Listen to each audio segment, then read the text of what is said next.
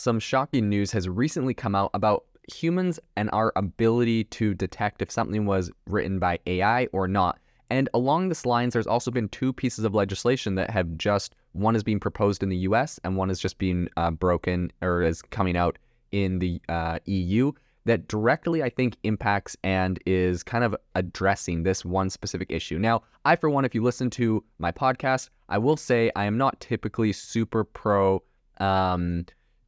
kind of regulating AI right now. I definitely think it's an area that needs to be looked at. I definitely think we need to be working on it. I would just worry that if we jumped the gun too quick, it could slow us down. So today on the podcast, I am going to talk about some regulation that I think actually can be helpful. I think it has some precedent and I think it has some value and is a good first step. And we're going to talk about why this is happening. So I think the first thing to bring up is the fact that a recent report just came out. If you remember, I think back in April, there was a viral game on Twitter called Human or Not. And essentially, it was one of the largest scale Turing tests to date. And it was just essentially assessing people's ability to determine between humans and AI bots. Essentially, in the game, you would have a 2-minute conversation with a bot or a human, and then you'd have to guess if it was human or not. And this resulted in over 1 million conversations, and people's guesses were all analyzed.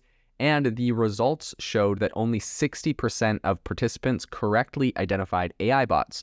So participants very often relied on, I would say, some false assumptions there. They would expect the bots to avoid typos or grammar mistakes or slang, despite, bots being specifically trained to incorporate these features. So I think that's one way that, they got them. But the other thing I would say is this was also, 60% of participants got this right, so 40% got it wrong. But I think what's important is this was literally people being given a test and knowing that this was a test on AI or not. And I think that that's one thing, and you'd actually get a lot higher. But if you just come across AI content out in the wild on the internet, an image or text, I think the likelihood of you getting that right would be much, much lower. Now, I bring all of that up because some recent regulation that was proposed in the US essentially proposes having and this is coming from a Congressman, Richie Torres from New York, Democrat, and he is planning on introducing an AI Disclosure Act to address the risks of generative artificial intelligence. And essentially, his proposed legislation mandates that all outputs generated by AI carry a disclosure statement saying, disclaimer, this is an output that has been generated by artificial intelligence. Now, I think that this isn't very far off as far as precedent goes. His idea here is that the FTC, Federal Trade Commission, is going to be entrusted with the responsibility of enforcing this requirement. And, I know I'm not a huge proponent of regulation in AI right now. I think this one actually is not bad. And the reason I say that is I believe there's precedent, coming from a marketing background. There was a lot of issues back in the past with influencers, and they would be promoting a product or talking about something they loved, and in reality it was an ad, but they wouldn't tell you that. And so it kind of felt like a conflict of interest where they were just, maybe tricking people into using a product. Who knows if they used it or not. And so eventually that came out with the rule where you had to do hashtag ad, or you had to pretty much tell people that something was a sponsored post. And, you see this in YouTube. It's not like that clunky, but an influencer will be like, hey, I love this product. I would have talked about it anyways, but today it's also a sponsor on the thing. So I don't know if they would have actually talked about it anyways, but, I do appreciate the honesty. And messing around with the FTC, Federal Trade Commission, is not something a lot of people want to do. So I think that this, putting it in the same kind of ballpark here for, hashtag sponsored ad or hashtag AI generated is going to be a good move. I think, if you just want people to know, if you don't want to worry about viral content going viral where people don't know it's written by AI. I've already seen on Twitter, in the Twitter comments, when people are arguing one way or another politically, it's very prone for people to start showing proof of a person being bad, and they're showing all these AI generated images, and people are arguing about them. Some people are being tricked by them. I just think it's A, obviously ridiculous. Why does that need to exist? But B, it is, some people are using it deceitfully, intentionally. And so I do think, making it legal that you have to say this was generated by AI, because essentially this isn't like a meme. It's not like a piece of artwork. People are using these to mislead people. There's images that are meant to look literal or real. And likewise, I think it's just good to have a disclaimer on content written that's generated by AI, because, if you're reading an article and it's generated by AI, you don't know if that thing's been fact-checked by humans. Maybe they have a note at the top, this was generated by AI and has been fact-checked by our experts at Healthline, blah, blah, blah, or whatever company decides to do this. I think even that would be great. I personally wouldn't hold it against the company because I use AI generation for different businesses and different things I use. So obviously the tool is going to proliferate into everything, but I think people do want full disclosure and people do want that transparency. I think that's going to help them to make informed decisions and know how trustworthy content is. And so, yeah, personally, I'm actually all for this proposal. I think that this was a good move from Torres and his office. Now, have I read the bill? No. Did they slip sneaky things in there that might be bad or like, on the face, this might look like a good idea, but there's other stuff in there? Yes. I mean, that's politics. I see that all the time from Republicans and Democrats, both sides, where they'll propose a bill and there's, this is the idea of the bill, but there's sneaky stuff in there. So I can't say I specifically, I guess, endorse this bill without reading it, but conceptually, I think that is a good concept. And so it's left to be said how that gets litigated and if that gets passed. But conceptually, I think that's a great idea. And it is interesting to say that this is also a battle that is currently happening. So this is a proposal in the US, but also in the EU. Google and Facebook recently have been urged by the EU to label all of their AI-generated content. Google already said that they were going to be doing this on Google Images. And so I think that this is something that is going to be interesting to see. Apparently, the head of the EU, she met with Google, Sundar Pichai, the CEO, a while ago, and she asked him if they had technology to detect fake news, and he said yes, but we're developing our technologies further. I think in the EU, it would appear from the articles I've read that a lot of this debate revolves around Russia and essentially them wanting to label Russian misinformation campaigns.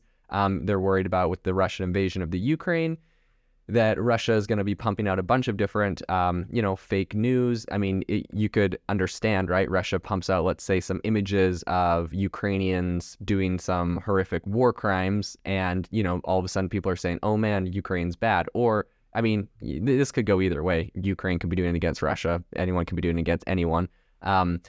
And it's bad in all ways. But in any case, I think that this is the big issue that they're currently kind of centering it around there. I guess they're kind of in the middle of a big war, and so this is kind of top of their mind for them there.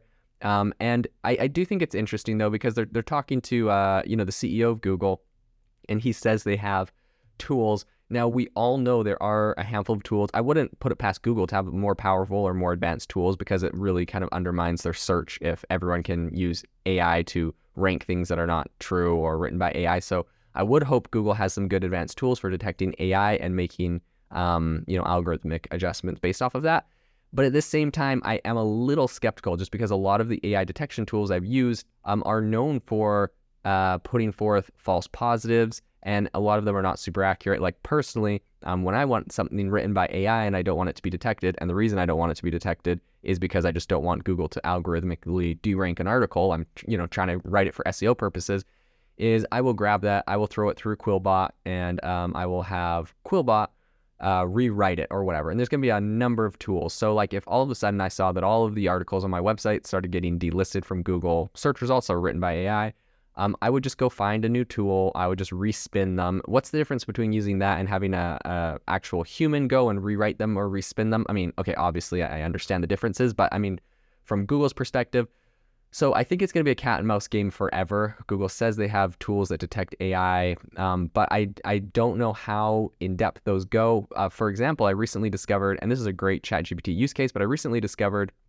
that you can get ChatGPT, you can say, hey, act as a copywriter, and copy my style of writing exactly. You can feed it a few articles that you've written, and then you say, write an article on XYZ topic, and it can write an article in your style. So I think that, ChatGPT says they have some things embedded in there to help you detect that was written by AI. I think the way that they put words together, they have algorithms so that you can detect that. But what's to say I go train my own model, or there's a anti-AI detection model that people have created that you could train off of your own writing style. So I think it gets kind of gray lines and blurry there, where an article was written about a certain topic by AI, but it was copying my style, and maybe I gave it 5 content pieces or sources or bits of information to write about. And it's It's tricky. I'll definitely say it's tricky, and detecting this is going to be really hard. It's going to be cat and mouse forever. So I don't know if this is really going to be something that can be very easily enforced. And with the false positives, right? Like if you go and say, hey, this was all of a sudden the FTC starts, fining the Wall Street Journal because they say your article was written by AI and because it got a false positive on something. It's going to be interesting. It's going to be a little bit hairy. And I think at the end of the day, it's kind of like influencers on YouTube can go and shout out a product and talk about it and pretend it's not sponsored, and probably nothing will happen. But on the off chance that someone finds out or there's some controversy around it, they find out it was a sponsored post and they didn't disclose it, they would obviously get fined. Are influencers really getting fined in reality? I highly doubt. I haven't seen any big cases. I highly doubt this is a very common thing. I think it's going to be the same with AI, where it's kind of a self-regulated thing. Like, you should be a good person and denote if something was created by AI. Enforcing it will be pretty tricky. So it's going to be interesting to see if there is actually any kind of credence to this, if there's going to be actually application, and if this is actually taken or implemented. But conceptually, I think it's a good idea, because transparency, in my opinion, is always the best option. So this is going to be an interesting area to continue to follow.